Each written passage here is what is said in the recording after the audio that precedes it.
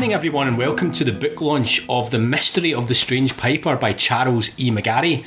My name is Martin Gregg, and I'm from a publishing company called Backpage Press, who are the publishers of this fine book. And what a thing of beauty it is too. So just a little bit of housekeeping on tonight's event. We are going to treat this like an in-person launch, so there's going to be roughly an hour running time. If you would like to submit a question, then please do it on the chat on the side, and we'll try and get to it later. The book was officially published yesterday, so this is a very timely meet-up in, well, Charles's flat. Let's call it what it is. And what a beautiful flat it is. Just to let you know that this is going to be recorded for the second season, for the second episode of the second season of the debut podcast. The first episode was actually broadcast last Monday, I think it was, and that was Charles's conversation with the crime writing giant Denzel Myrick. It's a really, really interesting episode. I'd encourage you to seek that one out.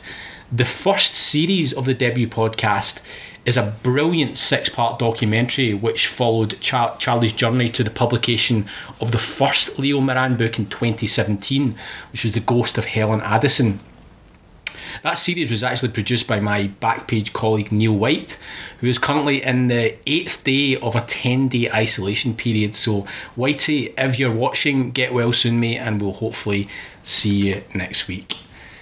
The question on your lips is, how can I buy this beautiful book? So I'm going to answer that question right now. In the description box underneath this stream, there is a link to the Backpage Press website and the book page on the website, and you have the option to buy through PayPal.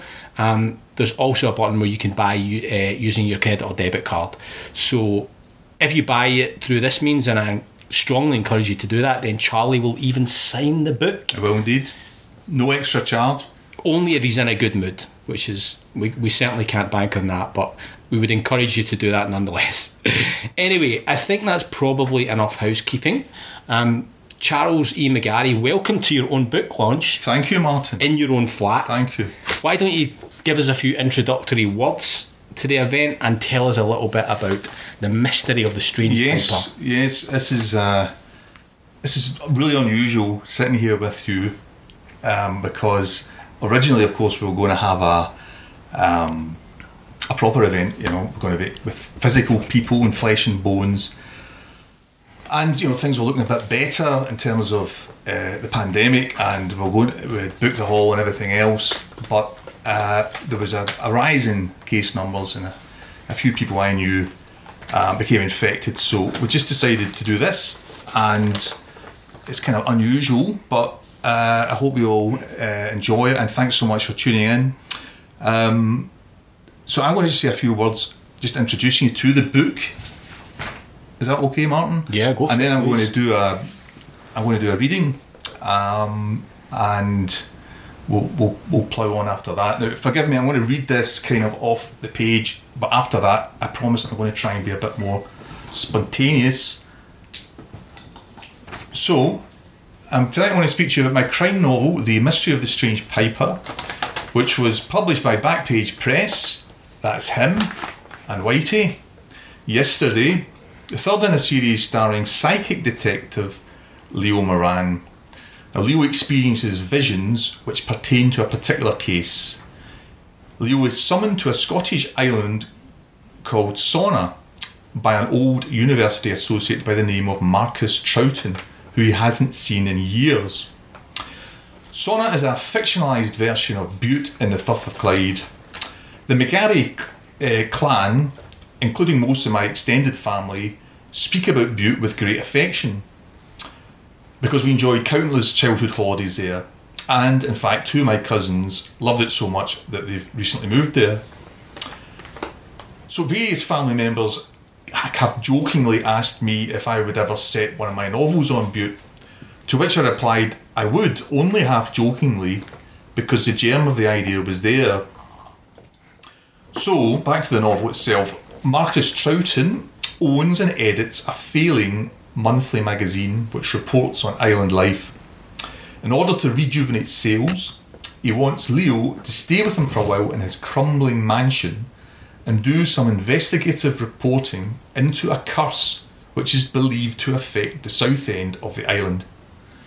There have been a number of tragedies there over the last 2 decades or so, but Leo is initially sceptical as to whether any of the deaths are actually mysterious or dubious. The fatality he's to concentrate on first is that of a teenager called Andy Lamb, who fell from a height one night in the summer of 1989 when he was performing a dare. Beforehand, he and his friends had drank and smoked drugs at a henge where they performed a ritual to summon a demon piper who is said to inhabit the hill which dominates the area. Leo speaks with some of the protagonists from that time who are now in middle age, including a guy called Vincent Kumisky, who has recently moved to Sauna.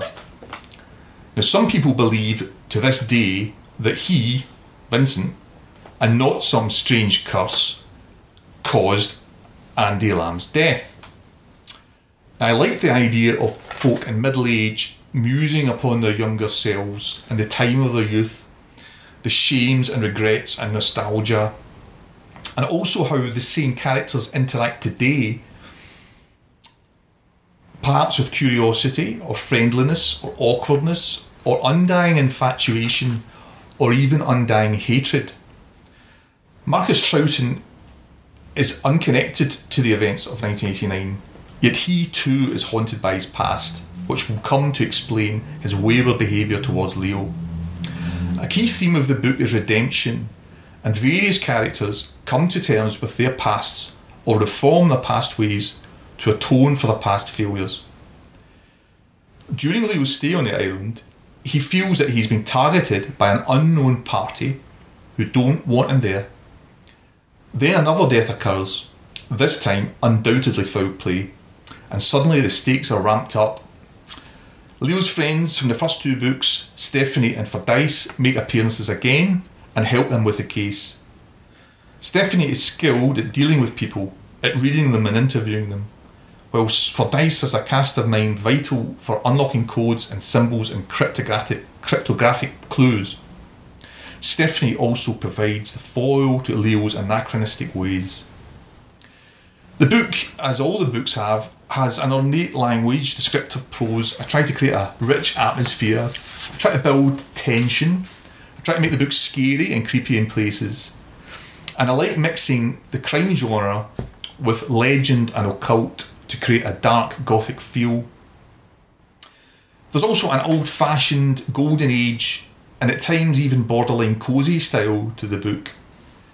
So I would sum it up as it's Scottish Gothic meets English Golden Age. The book is funny in places to alleviate the darkness. One consideration that the writer has to think of when he's writing is that you don't let the drama slump, you don't let things flatten out. You have to maintain the action, you have to maintain the tension. Now, this is especially important in the initial parts of the book because obviously you're introducing so many things. You have lots of expositions, backstory, character introductions, establishing the setting, so on and so forth. So to alleviate this, you start the book with a bang, and I in this book inserted a couple of dramatic passages into the early stages, and I'd like to read one of them to you now. So this takes place, as I say, early in the book. Leo has just interviewed a guy called Norris Meiklejohn in Kilmichael, which is the capital of Sona, and now he's heading to the south end of the island where the curse affects. And here we go. Leo bid Norris goodbye and drove the short distance to Dougal Street, where he bought a savoury cheese sandwich and a pork pie from a long established bakery and 2 bars of Fry's orange cream from a sweet shop. These he stowed in his knapsack. He would require sustenance during his epic next task of exploring the South End. He intended on arriving via a scenic route because of a photograph he had seen in a guidebook of the splendid view from above Scallop Bay on the west of the island, down towards the 3 highest peaks of the South End, Cathaearcadden, Tormore and Hangman's Hill.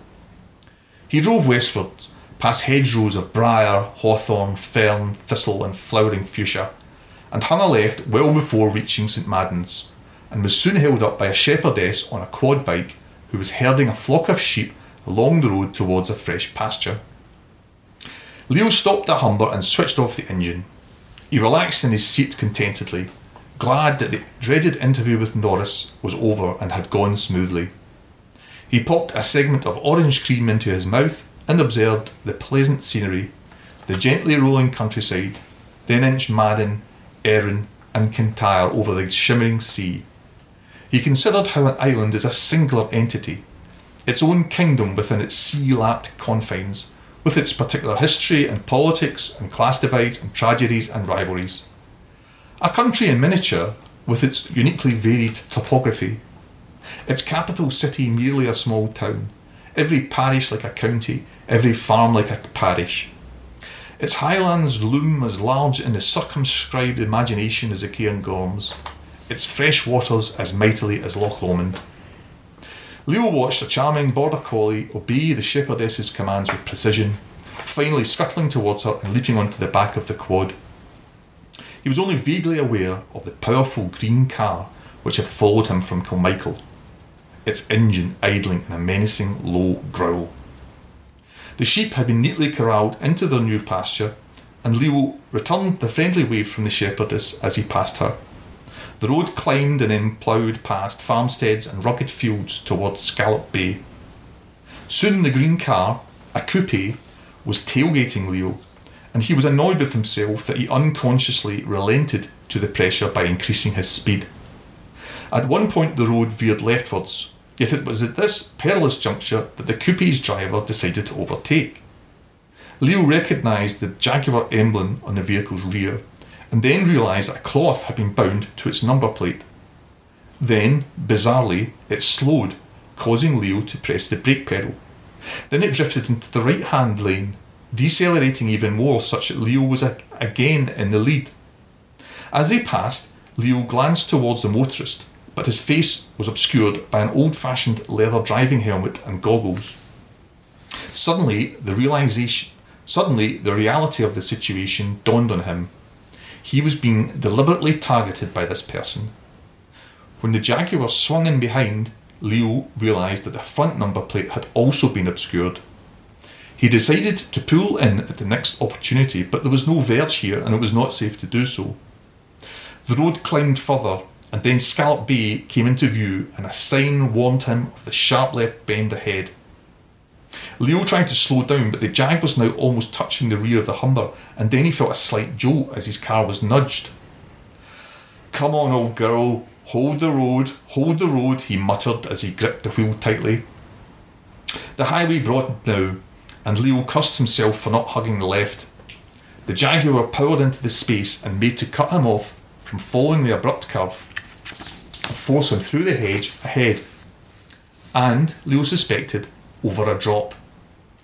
At the last moment, he noticed an open farm gate to a track to his front right and steered the Humber towards it, praying that there wasn't an oncoming vehicle, plunging the clutch but taking care not to depress the brake pedal too heavily to avoid losing control. After 60 yards of rumbling down the track, which shot off at an angle, the car came to a halt amid a cloud of dust. Leo took a long breath and looked to his left. The drop wasn't as steep or as high as he had feared, but it might have been enough to have injured him or even ignited his petrol tank and incinerated him. Probably the Jaguar driver had obscured his plates and worn his helmet and goggles lest he be identified in the eventuality which had in fact unfolded, Leo's survival. He looked ahead and only now noticed the stunning view of the three highest peaks of the South End. Not exactly under the circumstances he'd had in mind. That was a brilliant reading, Charlie. Thanks very much for that.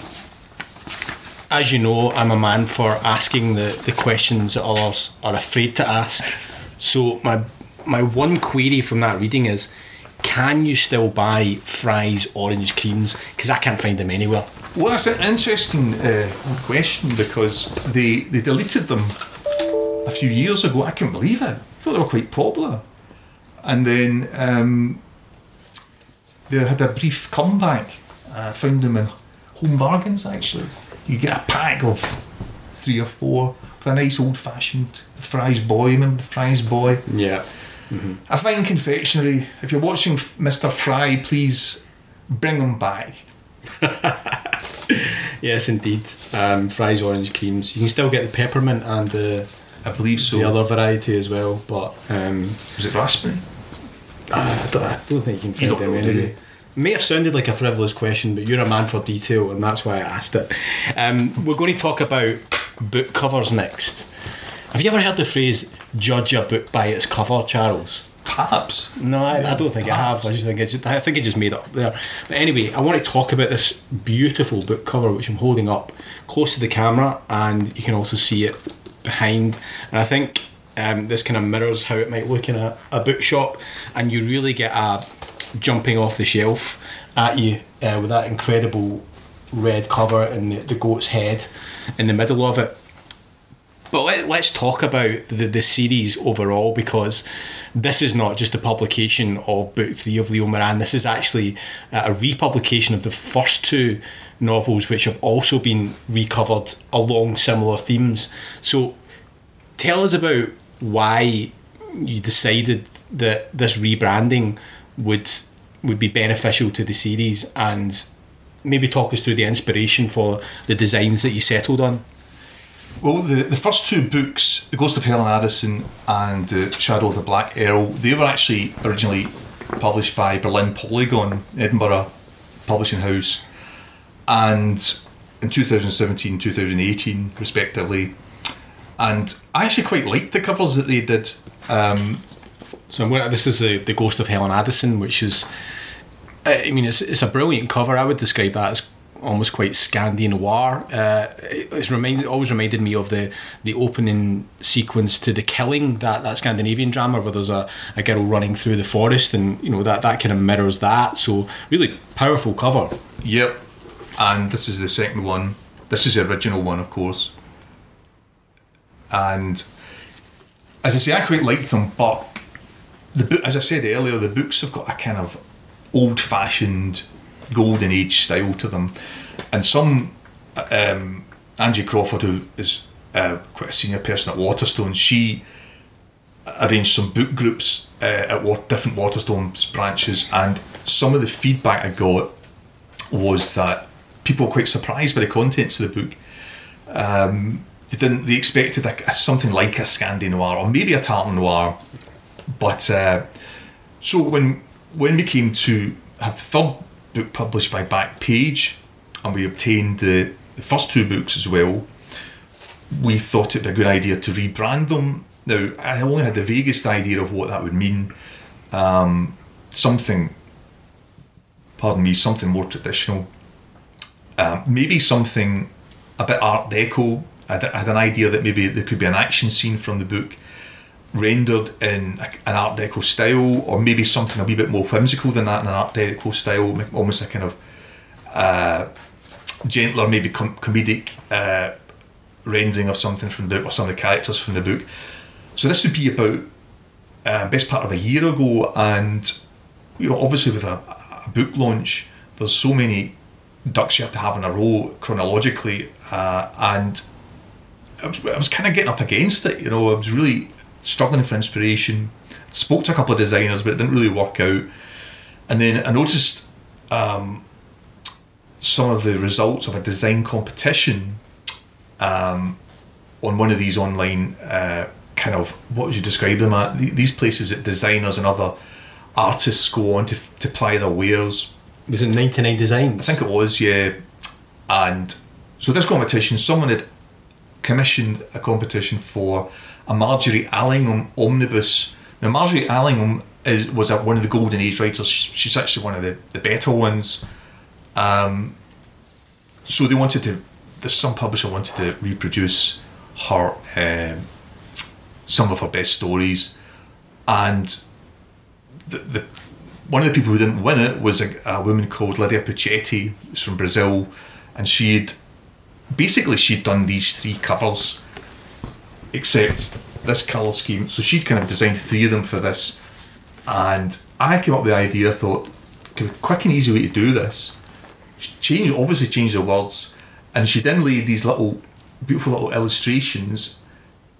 Obviously change them to items from my books.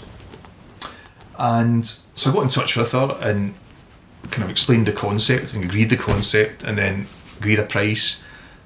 And it was quite straightforward, actually. I mean, a bit of to and froing, but what I would say is that everybody who's seen them has been really taken with them, and I'm just really pleased about that. And it does fascinate me a little bit that the genre of crime fiction, certainly in this country, to me the covers all look very samey. Now, I don't think I think that's probably deliberate by publishers, because obviously they sell a lot. There's a big percentage of fiction sales are crime, and you want to let your customer know what they're getting. I understand that, but just so often it's an out of focus, gloomy photograph, and then a kind of shiny writing atop of it. And I just thought it'd be good to just do something a wee bit different, and I'm a bit surprised that more publishers don't do that, because sometimes these crime covers can look really good, but nothing separates them from the crowd. So I'm really pleased with them.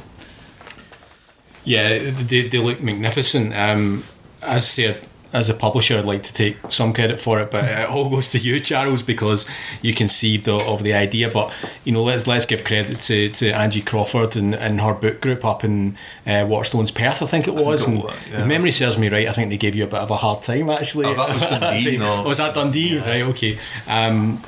It's just that I have nightmares. It's funny being predominantly having published sports books over the years. You have a fairly generic approach to the cover. You just tend to, it's usually hinged around a leading athlete or a team, and you just look for an iconic image of either the athlete or the team and dress it up nicely, and that's it. But it seems quite obvious that the purpose of a cover is to sell the content within. And I didn't have any complaints about your initial covers. I thought they looked really good. Liked them, and then it was quite a revelation, almost in a way, wasn't yes. it? To get that feedback so strongly, it was really, really insightful, actually. Yeah, and the thing is, it was only when it's so obvious, isn't it? But it never really occurred to me. I mean, they're a little bit different. The original two, they're a bit kind of haunted looking, and they're good designs, no doubt about it. Good. But I think that the new ones definitely reflect. Look, you can't judge a book by a cover, to answer your original question, in terms of its quality, but you should be able to judge its genre, its style, put it that way, from its cover. That's what I think. Yeah, absolutely. So we're going to move on to talk a little bit about writing about a place you love, and the idea of the setting of the book. Just before that, we've got some feedback from Aileen O'Keefe, who answers the big question of the night. Raspberry Fries Cream is out on limited edition. I know you've been waiting to find it. That's my sister Aileen. Thanks She's for the feedback really big on her retro sweets. Yeah, so okay. I trust her information. Let's talk about writing about a place you love. The Isle of Sauna is a thinly veiled Isle of Bute, which is obviously a place that's very dear to your heart. You and the family used to holiday there every year. Tell us just a little bit about your relationship with the island, because it's a place you've been going to for your whole life, really. Yes, virtually all my childhood holidays were spent in a place called Colcatan Bay, which is in the south of the Isle of Bute. The book is almost the Isle of Sauna in the book is almost a facsimile of Bute. There are some slight changes, but to all intents and purposes, it is Bute, really. It was my dad and my Uncle John, God rest them, bought a room and kitchen holiday flat, probably in the early 70s, and it was great. We'd split the summer holidays between us, and we just absolutely loved it. The flat was, they decided not to do it up, and it remained like a kind of living museum, this flat, and it was it was like stepping back in time. That it had some things were better than others. The open fire was wonderful, but the lack of running hot water and the lavatory on the stair landing wasn't so neat. But whenever, well, we often discuss it, and with great affection. Throughout my extended family, we discuss that flat, and we discuss the beauty of the place and the freedom that we had and the ability to roam, and also we discuss the people who were there, the other holidaymakers, the locals, some legendary characters, and it's quite nice actually, because a lot of people have, including myself, has kind of rediscovered it as an adult. A lot of people have their holidays now. They take their own kids down, and it was what I would say is that this book is obviously set somewhere that I know intimately and love, whereas the first two books, they weren't places I was particularly familiar with actually. The first one was Loch On, which is really just Loch Awe. A bit different from Loch Awe actually. I messed it around a bit, but it's very heavily based on Loch Awe. The second book, Shadow of the Black Arrow, is a fictionalised version of Kukubrishire. Pretty close match. And I like both those places, but I wasn't particularly familiar with them. I didn't have that intimate connection or affection for them at the time. This was different, and I hope that that's shown through, not least in some of the characters in the book will eulogise the place and eulogise their youth spent there, and so that's a direct lift from the way we eulogise it. Also, there's some things that happened, actual experiences of mine, which I used in the book because obviously I've had experiences there. I hadn't had any experiences at Loch Awe or Kukubrishire. So, for example, the title is The Mystery of the Strange Piper. As I said earlier in the introduction, the Strange Piper is a legend that this ghostly demon piper inhabits this hill that dominates the area. And that was based on just a throwaway story or yarn that my late father, also Charles, told me, that the village that we lived in, there was a hill rose quite steeply behind the houses, and it was wooded thick. Its first kind of, 100 feet or so, it was thickly wooded, and at night when dusk came, it was a bit creepy, especially when you're a kid. And one night I was kind of gazing out, and my dad told me this yarn about a piper, a ghostly piper who had been swallowed up by the hill, and now and again his spirit, his discarnate spirit, would walk the hill playing the bagpipes. Now, Dad probably made it up on the cuff, or he heard it about somewhere else, or he was just kind of jamming the Pied Piper of Hamelin thing, but it just always stuck with me. And the really funny thing is that, because I found it quite, as a kid, you found it quite a dark and image. The funny thing is, I don't think, if Dad hadn't made that little throwaway story, I don't think this, well, certainly if this book existed, it wouldn't have the same central device in it, which is this demon piper. Whether the characters in the book believe in it or not, and some of them do, and some of them think they've seen it. So that's another experiential aspect of the book. Some other things. There was in the book, a couple of times as a light appears in this thickly wooded hill at night time. It's a queer looking light, strange lambency to it, and that was based on an actual thing that happened. That not me, but a few other people saw this light at night and got freaked out by it. And there's a basking shark in the book that makes an appearance, and there was a basking shark came into the bay one time. I'm trying to think what else. There's another. Try and tell a story quite quickly, but in the summer of '89, when Andy Lamb died, Leo finds out that he he had a fight with Vincent Comiskey, the guy that was suspected of his murder. They had a fight over a girl, and this adult came along and broke it up, and both boys claimed that they were winning the fight before it was broken up, and that's based on a little daft experiences of mine, because one time me and my cousin Brian it was one evening and we were at a loose end, and Brian proposed that we, just to pass the time, that we have a test of strength. So, being a kind of very game and red-blooded young man, I rose to his challenge of a wrestle, and it was all Queensberry rules and all that. But to this day, whenever I see Brian, one of us will say that they claim that they got the better of the other, and I think deep down though he knows it, that it was me, I think he knows that in his heart. I think back at the launch of the first book, or around then, you were invited to do a Scottish Gothic evening. Yep. At that point, I don't think you realised that you'd actually written a novel in the Scottish Gothic tradition. But like since then, obviously, you're much more aware of what that tradition is, and the recurring motifs that are associated with the tradition. So, like, talk a little bit about the third book and how it might fit into the Scottish Gothic tradition. Yes. Gothic's one of these words that's thrown around, and people, we've got a vague idea that what it means. We're familiar with the genre of Gothic literature, and especially movies. But I guess I didn't really have a definition of it, and subsequent or prior to that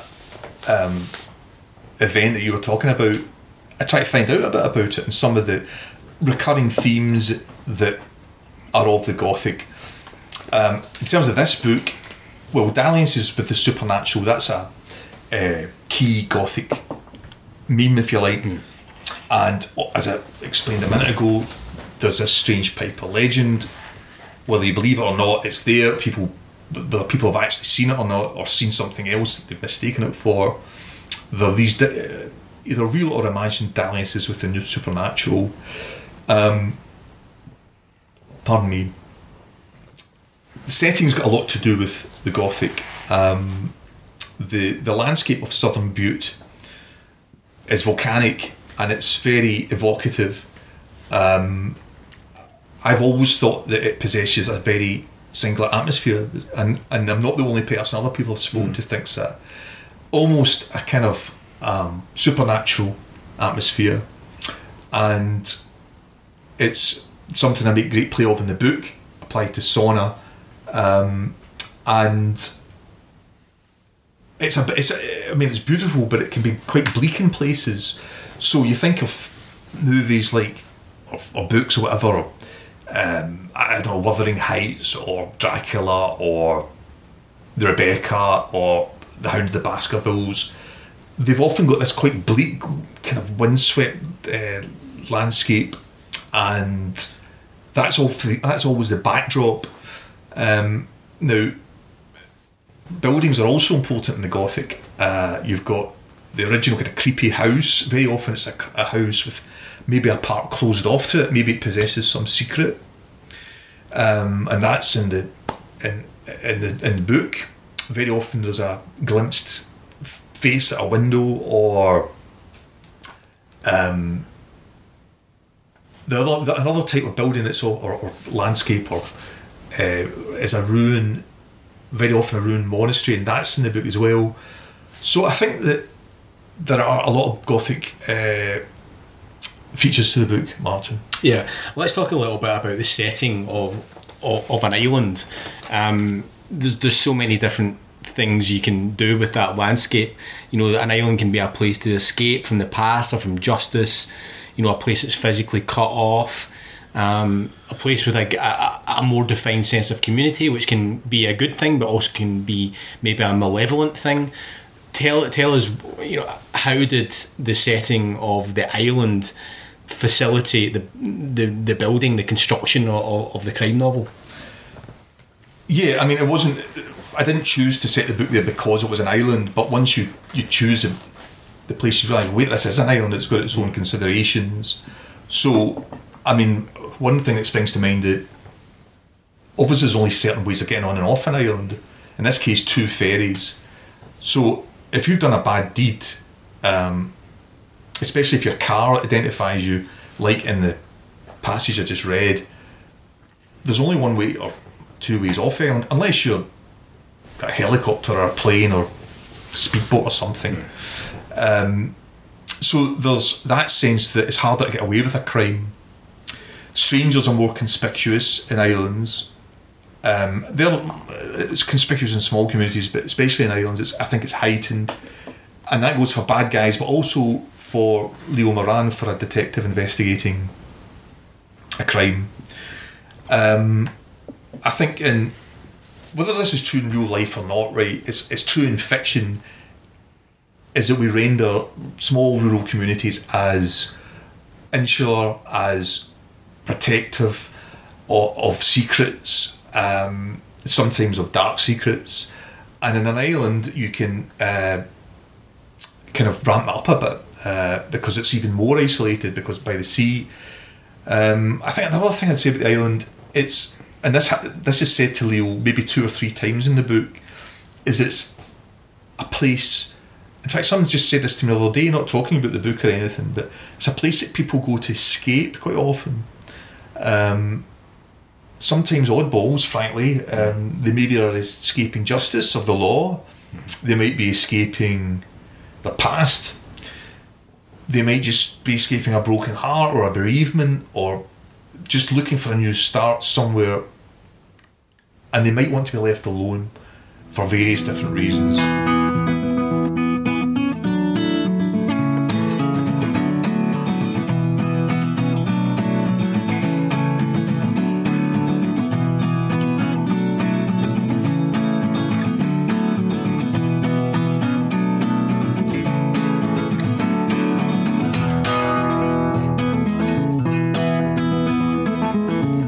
Let's talk a little bit about place names, because that's something that stuck out for me. Yeah. Port Penelope, Herrick Bay, Kilmichael. They were very authentic names. It felt like you had given a lot of thought to these names, and I think that's really important. I mean, I think back to like when I first started getting into literature, and Thomas Hardy, and used to hear these stories about how long he would spend coming up with place names, and it was so evocative. Must be very challenging to try and get a place name that will evoke what you're trying to do. Yeah.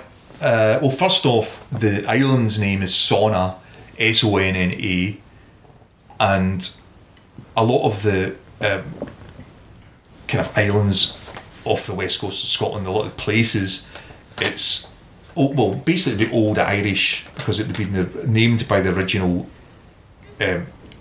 Gaelic settlers in the Dark Ages. So, Bute, I've read about it, and it said that they're not really that sure where the etymology or whatever is of that island. It could be Old Norse, it could be Old Irish. So I went for the word of Sonna, which means, I think it means fortunate or prosperous. I quite like that. I thought it sounded like the kind of name that a Western Isle would be called. Yeah. As for the place names themselves, Kilmichael is basically Rothesay. It's the replica of Rothesay. You get quite a lot of place names in west of Scotland that begin with Kill, and I'm sorry, I forget what that denotes at the moment. I did know at one point. And then there's Port Penelope and Herrick Bay. That was just, I collect names as in people's name. I collect forenames, but especially surnames. If I see a surname or a forename I like, I'll write it down and keep it. And so Port Penelope is basically Port Bannatyne in Bute. I quite like the idea of that. And then Herrick Bay is Ettrick Bay. I just like the surname Herrick. And the other place names, some of them I just looked up a kind of old Celtic names and just pretended they were a Celtic, like a Dark Ages Irish saint, because so many of these places are named after these Irish saints that came over, hermits and that. and the hill I called the Cathir, which is a Gaelic word for just the hill, basically. It just means kind of generic name. And don't know if I can say anything else about place names. Oh yes, one of the ways I got authentic sounding place names was very simple. I just went on a little looked either in Google Maps or OS Maps, and I just looked round Argyll, I just looked around other islands, other peninsulas, and just transposed names so that they are real names. There's a farm in the book called Inkpot Farm. That's a great, yeah. And it might sound a wee bit like I've just made that up, right? But there's a little place somewhere in Argyll, don't ask me where. It might just be a farm, I don't know. But there's a place called Inkpot. Amazing. I mean, it's probably like one house or a farm or something. Yeah. But so I just loved that, I just went for that. Well, let's talk a little bit about research, because that's an area that you really enjoy. I think is a big part of the creative process for you. Is filling your notebooks worth of all manner of details, some of which you use, some of which you don't. But it all goes into the process. And I was very privileged to actually come with you on a research trip to the Isle of Bute. Yes. Was that a couple of summers ago? It was May 2 years ago. May 2 years ago. I felt like I get sold a pup slightly, because I thought this would be a little maybe 2 hour poodle round some scenic views. Yep. And 6 hours later, it was a hard day's graft. It was a hard day's. It was very hot actually that day. Beautiful. It was. But it was amazing to see your attention to detail was remarkable. I remember standing at the bottom of a cliff. And you were saying, if somebody fell off this cliff, do you think they would die if they hit their head off? And I was like, Charlie, I don't know, man. I'm just a publisher. You need to make these sort of decisions. But it was a real learning experience for me about how much goes into to these novels. But like, just talk a bit about that day. The 6 hours in the blazing sunshine. What things you were looking for, and all the detail that gets poured into these books. Well, I think the first thing to say is that I think at that point I was still considering just setting the book in Bute, and in other words, not fictionalising it, not creating this version of Bute called Sona. So therefore, the research would have been critical because it had to match exactly.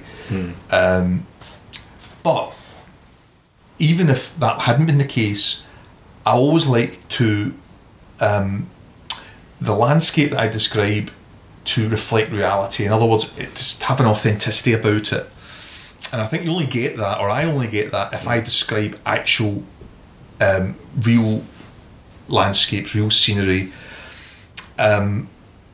So it's only by going on research trips. You could ask, well, wait a minute, you've made this island up.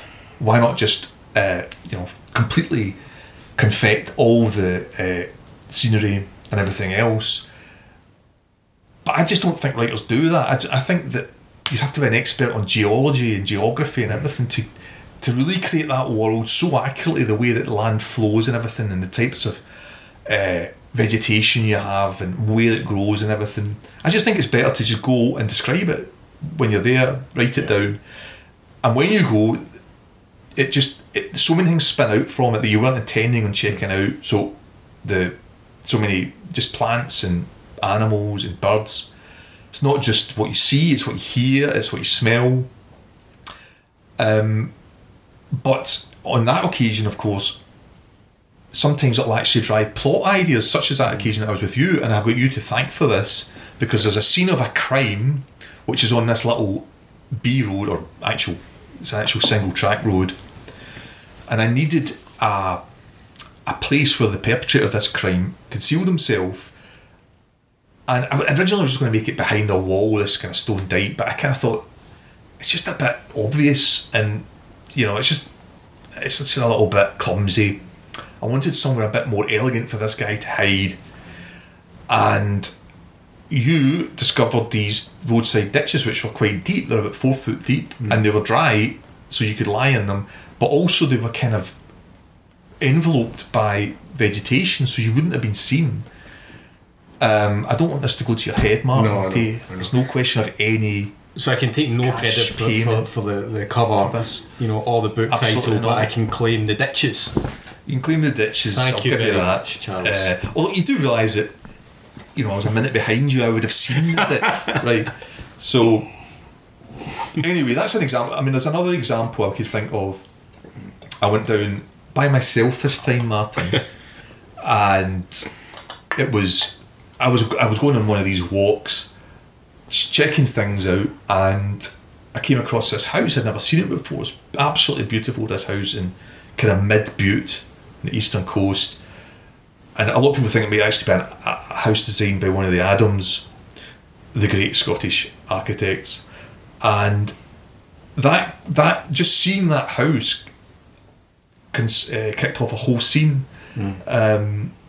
And in fact, it's a scene subsequent to the one I just read. Leo thinks that the car that tried to drive him off the road goes into this house, so he goes to investigate, and I just love that scene, and it helps, as I say, break up the kind of flatter moments in the beginning of the book. And some of the research trips could get a bit challenging, actually, because I would be really going off the beaten track, not just that day with you, but in the north of the island, doing walks that weren't really walks, going from point A to point B, and there was no path, and clambering up kind of muddy inclines and over high barbed wire fences. And I remember getting stuck in this salt marsh, not stuck, but just kind of having to pick my way through this thing. It took ages. And I remember there's another time that I walked up from Ettrick Bay, and after a while decided to go on the coast to see what the coast was like,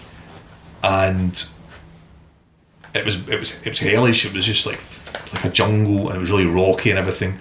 So eventually I cut inland, thinking I was going to pick up this farm road again, and then I realised I'd gone too far, I'd gone above this farm, and so I thought, that's fine, I'll cut through the farm. But the dogs of the farm got wind of me, Martin. I'd broken quite a sweat by now. And I didn't see them, right? But sometimes what you don't see is worse. It was like the hounds of hell. So being a physical and moral coward, I turned on my heel and I had to go all the way back through all this bloody vegetation, etc. Missed the ferry I was planning to get home. But these are the things I do for my art. Yeah, exactly, for your art. It's incredible, the sacrifices you don't make. want thanks or anything. I think I mentioned at the start about buying the book. Just a gentle reminder that the link is in the description box just underneath this stream. If you click on that will take you to the Backpage Press website, where you can buy via PayPal or using a debit or credit card. I want to talk about character. Yeah. The more eagle-eyed viewers will notice I've been channeling the spirit of Leo Moran by supping on alcohol every 5 minutes. He would be aghast, of course, to know that this is actually 0% lager. Both 0% and the fact that I'm drinking lager, he would be disgusted by. I think that's true, yeah. Both of those things. Anyway, there's a great character called Marcus Troughton, who I think you had a lot of fun writing about in this novel, but I want to talk about him in a moment, but let's talk about Leo first, because he's the character that people watching and listening to this will have met, hopefully have met before. I just wonder if you could sort of reflect on how he has evolved as a character from the first two novels. I definitely noticed a kind of tonal shift in the character. Dare I say it, like a slightly more sober Leo in the third one, maybe literally and figuratively. Do you think, sum it up for us, how do you think he's changed in this third novel? Well, I'm glad you picked up on that, because that was deliberate, but it was meant to be subtle. So, it wasn't something I wanted to overstate. Mm-hmm. But I guess in the first book, we're introduced to Leo. So he's a very cultured man, very genteel man. He drinks far too much, and that's obviously an issue for him. He has these visions. What else would I say about him? He's a devout Catholic. He's got a very he believes in the supermacho. He believes in the other side, if you like, the other side of the veil. He loves beautiful things. He loves good food and good wine. So he's this kind of larger than life character. In the second book, the beginning of the second book, he's not in a good place. First of all, he's killed a man. Okay, I don't want to give away any more detail than that. Now, the man he killed was despicable and also he killed him in self-defence. But nonetheless, he's traumatised by this, as anyone would be, any normal person would be. Also, he has he's just lost a friend suddenly. He's passed away, so he's in a really bad place at the beginning of the second book. He's very depressed, and he's drifting into alcoholism, I suppose. Fordyce, his friend, invites him down to Kubrickshire and to spend the summer to kind of recuperate. But then this adventure unfolds down there. Now, down there he falls in love. Don't want to give too much away about that in case people haven't read the second book. But what I will say is at the end of the second book, he kind of has a moment of personal resolution, if you like. So you have to kind of consider the continuity of things. And in the third book, I wanted to be true to that. He hasn't quit drink or anything, but I would say that, and he says to Stephanie, his friend Stephanie, at one point, that he's, that he is altered, that he's doing better, that he's drinking less. Troughton, the times that he doesn't drink less is when he goes on a bender with Troughton, and Troughton is he's kind of the mad drinker now. I think for Leo in this book, I guess he's kind of maybe made some sort of peace with life, with its imperfections, and maybe I tired a little bit of examining Leo's inner world and romantic world and mental issues or whatever else, spiritual angst. I wanted maybe in this third book, it's not that Leo doesn't have any sort of journey in the third book, because he does. He has a kind of cathartic experience in one way, but I wanted that inner journey to be more about other characters in the book, and Leo is more at peace now, I would say. He still can be have his moments. Troughton drives him mad, but I would say he's more stable in this book. Now, whether that in the third book would continue or not, I don't know, but it was maybe time to shine the light a little bit elsewhere. I'm not saying that, as I say, that we don't, Leo doesn't have some sort of inner turmoil in the book, but ostensibly it's other characters' inner turmoil that we're concerned with. Yeah, I mean, the character of Troughton is a remarkable creation, like really outlandish character.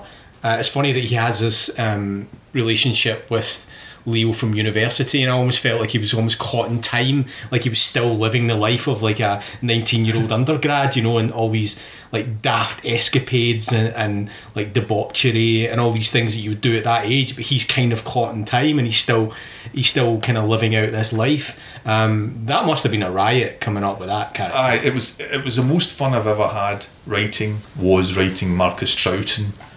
And yeah, he's a guy that hasn't grown up at all, and in fact, if you consider Wind in the Willows, Toad, he's kind of like the rich aristocrat who hasn't grown up and just spends his money on. So I kind of name check that in the book, the Wind in the Willows.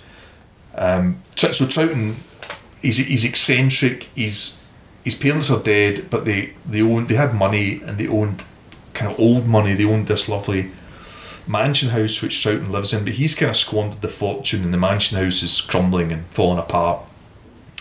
He's pompous, he's self-deluded. He runs this magazine, kind of monthly magazine that he thinks is this great gift of culture to the island, but it's actually rubbish. And he's funny. He's got a cruel streak. he's a borderline alcoholic. He plays these elaborate practical jokes on Leo, which I had great fun setting them up actually. Yeah. And he's a trickster character. He's a comic character, but he's a trickster. He's there to kind of persecute Leo. But then, of course, as is often the case with people like that, there's a Tears of a Clown, and he's actually quite a tragic character. He's quite a lonely man. He like the people who were there in 1989. Although he's not part of that gang or anything like that, or that experience in the book, he is also haunted by something that happened in his past, and that, I won't give it away, but that comes to explain the way he behaves towards Leo. But I had great fun writing Troughton. I hope other people enjoy him. I really do. Let's kind of finish up this section at least with a chat about process, and I think that's something that if there's listeners of the debut podcast tuned into this, then I think they'll be interested in that, because a lot of that first series was about breaking down the process of how you put together a crime novel and the processes involved in that. So I want you to kind of sum up how your experience of the third one was different from the first and then the second, because you had very distinct experiences for the first and the second, and then you maybe tried to bring together your learnings of the first two into how you approach this one. Yeah. Well, I mean, in a nutshell, the first book, really, the first draft of it really wrote itself. It was very organic. It had barely any notes or anything, or even planning to it. I mean, I had a kind of basic structure. The second book, I went to the other extreme. It was a more ambitious book, and it was, I guess I had a really detailed spreadsheet that had every single plot point and every clue, and I had character biographies for 20 characters, and this might all sound a bit daft, right? But I'm not sure I could have done that book another way. So this third book, I wanted it to be more of a balance, tilted more towards the way the first book was. In other words, more of an organic, enjoyable experience. But the trouble is, if you're writing a crime book, that can only be true to a point, because you do need to do a lot of checking. You need to be aware of a lot of things. The one kind of bugbear I had during this book, how can I put this, was what does Leo know, or what does Leo suspect at any given moment? And that was difficult, because there's your detective can't be too slow in figuring things out. Otherwise, why would you expect someone to read a book about that?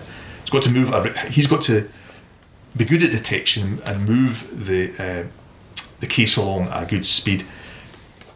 But there's this supernatural explanation for at least some of these deaths. Some people totally reject it, some people believe in it, and Leo's kind of ambivalent about it. But I didn't really want to overstate it. I wanted it more show, not tell. So that was difficult. That was the only bit of the book that I would say I didn't enjoy, or that gave me a bit of stress. The rest of it was just fun, and part of the reason for that was that, as we've discussed a minute ago, was it was set somewhere I love, somewhere I know. It was fun writing for the reader with fresh eyes about that place. It's kind of, Leo's pretty much fresh to the island as well, because he has been there before, but it was like a childhood holiday in the early 70s, and even then they just went to the capital town called Michael. So it's all new to Leo. He's not the narrator, of course, but it's kind of from his point of view, a lot of it. And so you're conveying to the reader this new place with fresh eyes. That's a little bit of a challenge, because it's not fresh to you. It's intimately, and you can't take things for granted that they don't know. I had a hell of a lot of notes for this one. I couldn't help it. It just, before I sat down to write it, just there were so many ideas sparking. A couple of other things I would say about it. Just briefly, sorry, I lost my thread. I was going to say something there, something really profound and interesting about writing the book. Look at my notes. You know what they say about Dead Air, Martin? It's a crime. We have got some very juicy questions teed up, so if you want to... one thing I was going to say, it was just that you learn from your past experiences, your past mistakes. You learn to trust your instincts more. You don't go down blind alleys, because you've got the experience of the first two books, you know. And so it's easier, it's more enjoyable. And what was the other thing I was going to say? This was the one singular thing about this book was originally the perpetrator was different from who the perpetrator is in the book. Amazing. And that had, I mean, if you told me that a couple of years ago or 3 years ago before I kind of started developing this, I just said that would never happen. You know, I always know it in advance. Now, I hadn't really started writing the book, but it was well into development. And the perpetrator, the real perpetrator, they were going to have committed a lesser crime. But what I've done is I've actually made them the full perpetrator now. And I think it's a lot simpler rather than kind of splitting the various crimes among various culprits. So that was quite a big thing. Yeah. You know, that was quite unusual. For me anyway. Yeah. And I know some writers tend to, some writers will start, some crime writers will start, they don't even know who's the perpetrator, you know, and it's completely organic, you know, just finds its own way. But I can't really imagine doing that. Was it a more enjoyable experience? Oh yes. Yeah. The first book was very enjoyable because it was just a flow, you know, of ideas. But then, because it was just a first draft, I had to revisit it several times, which wasn't much fun either, editorially, or adding a new layer of evidential complexity, if you like. The second book was hellish because I wrote far too many words, and I got massive cuts, although arguably in my mind it might be the best of the three, but it was the most difficult to write. This one, I would say overall, there was the least headaches for this one, and it was great fun writing it. Yeah.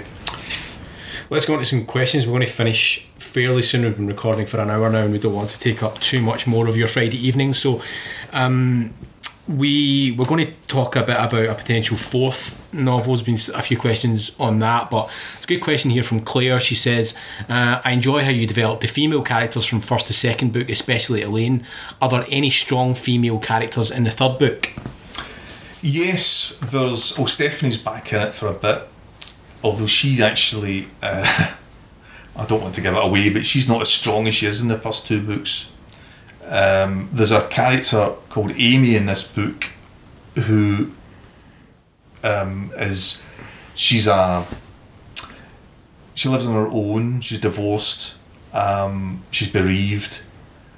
She lives in the north of the island. She's quite an artistic person. She writes. She paints boats, similar to the female character in the first book, actually.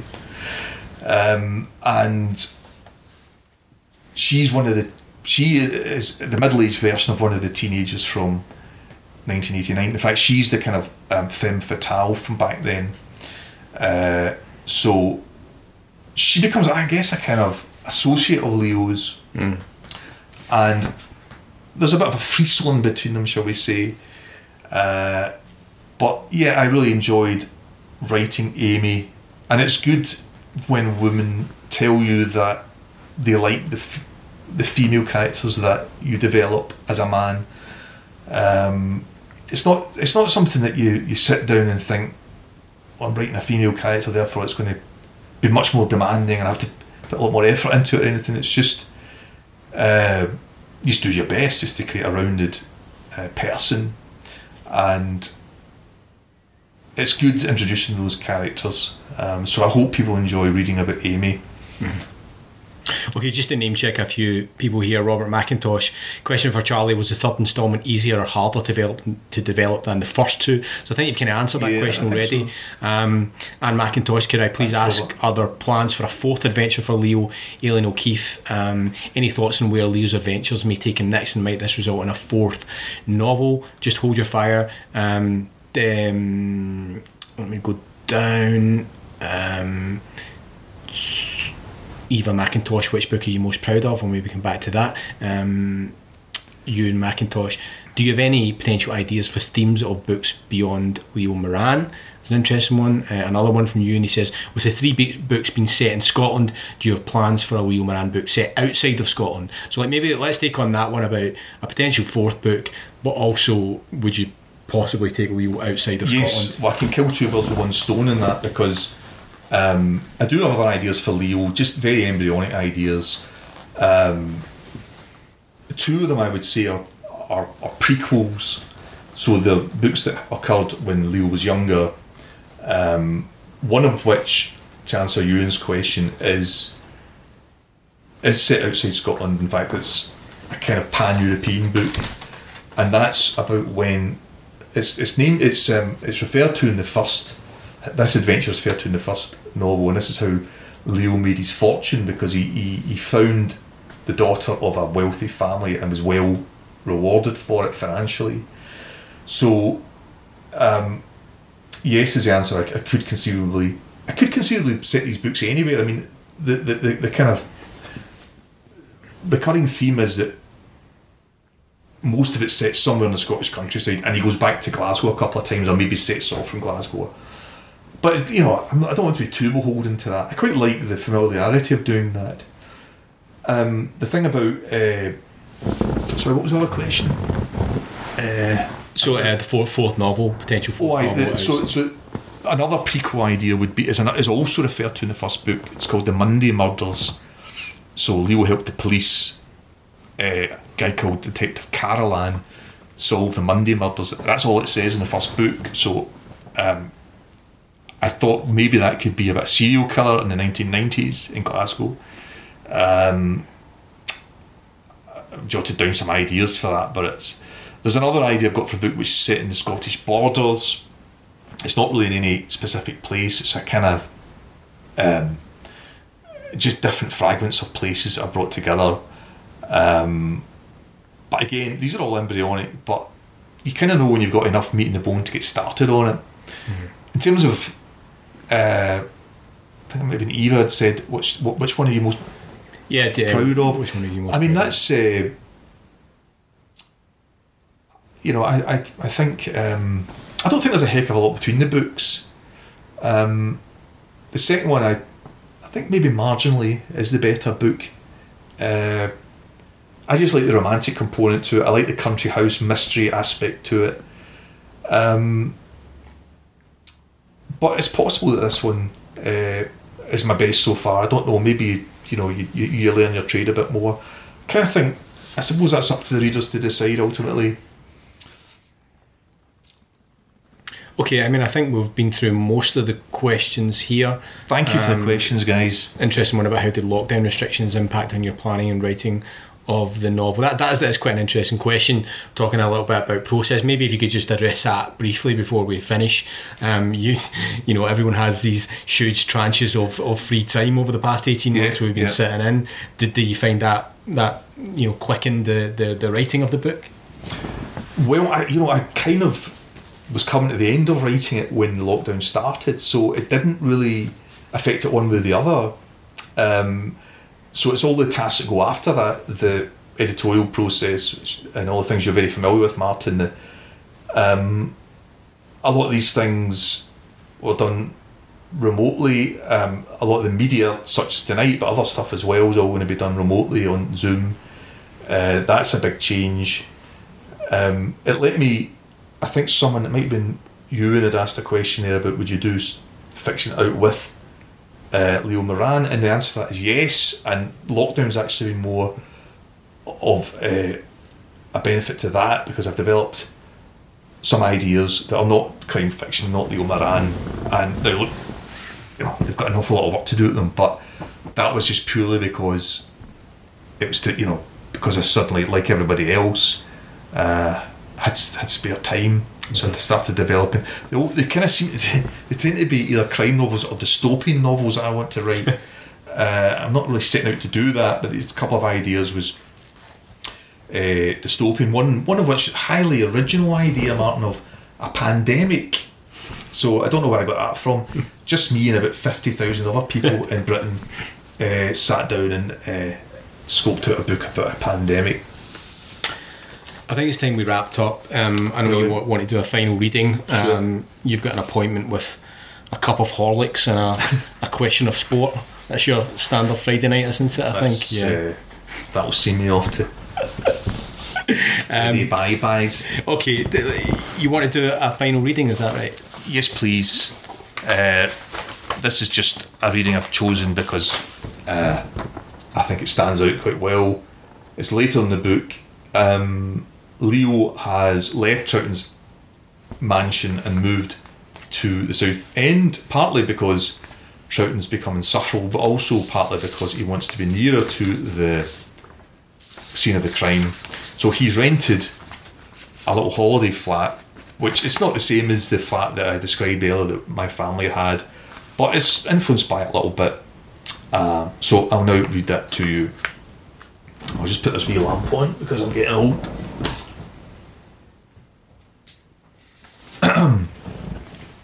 At closing time, Leo was content to return to the solitude of his flat, dashing the final 100 yards due to an onslaught of biting midges. He poured himself a generous dram and sat for a while examining the photographs he had taken of the murder scene. At one point, he went to the kitchen to fetch a glass of water, and as he glanced out of the window, he happened to notice a light, a queer lambency of indeterminable colour, emitting from amid the darkened trees on the steep hillside. He immediately thought of the strange nocturnal light in the very same woods that Amy had said Andy Lamb had been unnerved by in the summer of 1989.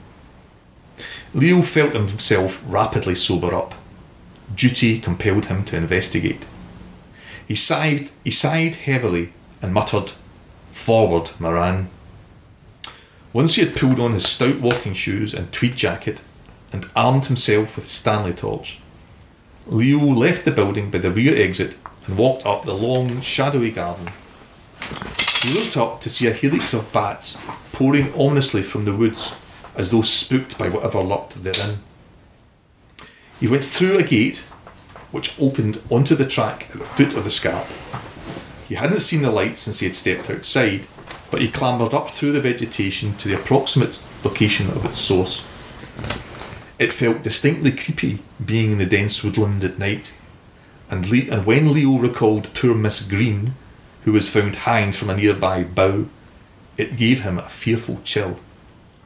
He raked the surroundings with his powerful torch, dreading what horror its beam may rest upon, as it rendered leafage in a weird beauty of artificial greenness, exposed in savage detail every filament of moss on a branch, and made fantastic crooked shapes of the trees, hags and goblins and grinning ogres. He picked his way northwards for a while, parting branches and taking care not to trip on roots and uneven ground, and then glimpsed the light again, blinking through the foliage. He realised that it had moved off the hill and into the field to the immediate north of the village. Its texture seemed different now, more clinical and less otherworldly, and its beam sharply defined. Leo found a way down the steep leafy slope, inadvertently riding a portion of it on his backside, the torch falling from his grasp and barrelling crazily into some herbage. He was stung by nettles when he retrieved it, and after a brief flicker it stopped working. He groped his way up the track and along the top of the gardens to where it skirted the field. He had lost sight of the light, but then it reappeared. It was seemingly hovering in the open land, above some indistinguishable physical mass. Leo stared at it for a few moments, as though hypnotised. Then there was a sudden orange-yellow flash alongside it, and an instant later the crack of a shot split the air. Leo turned on his heel, panic seizing at his heart as he uttered the words, "Eternal Mother, Holy Mary, Mother of God, do not abandon me." Thoughts raced through his mind as he fled blindly. For a moment he wished he had taken up Troughton's offer of a loan of a pistol. Then he thought about Troughton and his pranks and his penchant for firearms. Could he be behind this outrage? No, Surely even he would by now be too chastened to add such folly to his repertoire. Of course, presuming they hadn't been charged with murder, the suspects whom the police had interviewed would all be free by now. Perhaps one of them had fired the shot. At one point, Leo glanced over his shoulder and saw that the light had remained stationary. He calmed as he realised that the shooter wasn't pursuing him. But when he got back to the flat, he double-bolted the door and placed a fire iron next to his bed, just in case. Wonderful, thanks very much. Just for your information, if you'd like another extract of Leo Moran, then there will be one in tomorrow's Scotsman newspaper, which is a very evocative scene. Just maybe the final word will go to Brian McGarry, who says on the comments, "You know I won that wrestling match. Best wishes, Charlie." Let him have the last word, Martin. Exactly. So just from my point of view, I just want to say thank you very much for joining us this evening. Once again, I will point you towards the buy link just below the stream. Please go to the Backpage Press website and buy your copy there, and if Charles is in a good mood, he might even sign it. Charles, do you want to I just want to thank you, Martin, for hosting this. It's been fantastic and setting everything up, and to Neil White of Backpage Press 2, I hope he gets well soon, and I want to thank everyone for tuning in and for the brilliant questions, and I hope you enjoy the book. Thank you very much and good night. Good night.